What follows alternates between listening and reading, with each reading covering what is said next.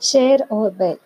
एक बार वर्धमान नाम का एक व्यापारी अपने गांव से बैलगाड़ी पर मथुरा शहर जा रहा था। उसके दो बैलों का नाम संजीवक और नंदक था। नदी के किनारे चलते चलते संजीवक का पैर अचानक दलदल में पड़ गया। उसने अपना पैर बाहर निकालना चाहा पर वह निकाल नहीं पाया। व्यापारी ने भी संजीवक का पैर निकालने की बहुत कोशिश की, पर वह भी सफल नहीं हो पाया। आखिरकार उसने उसकी रक्षा के लिए दो आदमियों को नियुक्त करके अपनी यात्रा फिर से शुरू कर दी। नियुक्त रक्षक भी जंगल के कष्ट को देखकर संजीवक को वहीं छोड़कर चल दिए और व्यापारी के पास जाकर वह कह दिया कि संजीवक मर गया और हमने उसका अग्नि संस्कार कर दिया है। अकेले संजीवक के सामने अब दो रास्ते थे, या तो वह भाग्य के सामने हार जाए और दलदल में धंस कर मर जाए, या बाहर निकालने के लिए पूरी कोशिश करे। उसने अपनी सारी शक्ति लगा दी।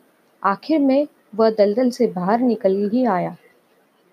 अब वह अपने मालिक के पास जाना नहीं चाहता था, पर उसके पास कहीं और जाने की जगह भी नहीं थी।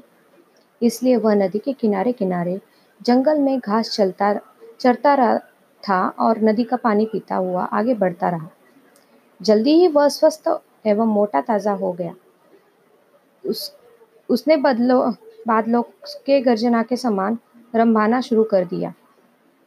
एक दिन जंगल का राजा शेर पिंगलक नामक सिंह पानी पीने के लिए नदी के किनारे आया।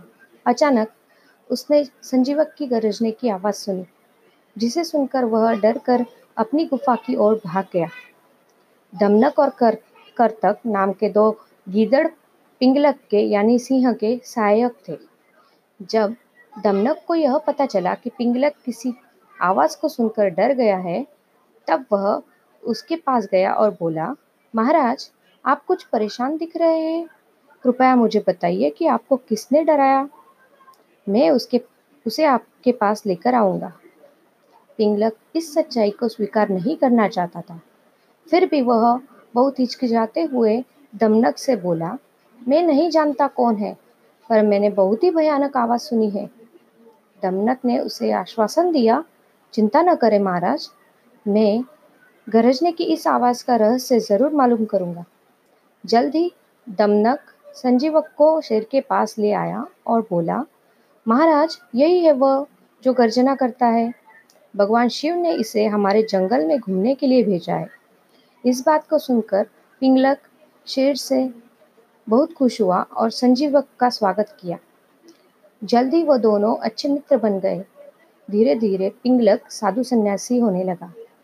उसने दूसरे जानवरों को भी मारना बंद कर दिया, और तो और उसने अपने राज्य की देखभाल करनी भी छोड़ दी। इस बात से दमनक को चिंता होने लगी, क्योंकि वह तो हमेशा ही पिंगलक के बचे हुए भोजन को खाकर पेट भरता था। अब तो उसे भी भूखा रहना पड़ रहा था। इस समस्या को हल करने के लिए उसने एक योजना बनाई। वह पिंगलक यानी शेर के पास गया और बोला, संजीवक आपके राज्य से ईर्ष्या करता है और आपको मारकर खुद यहाँ का राजा बनना चाहता है। उसके बाद वह संजीवक के पास गया और उससे बोला, हमारा राजा पिंगलक बहुत ही बुरा है, उस पर विश्वास मत करो। वह तो तुम्हें मारकर तुम्हारा मांस जंगल के सभी जानवरों को खिलाना चाहता है। इससे पहले कि वह तुम्हें मारे, तुम ही उसे मार दो।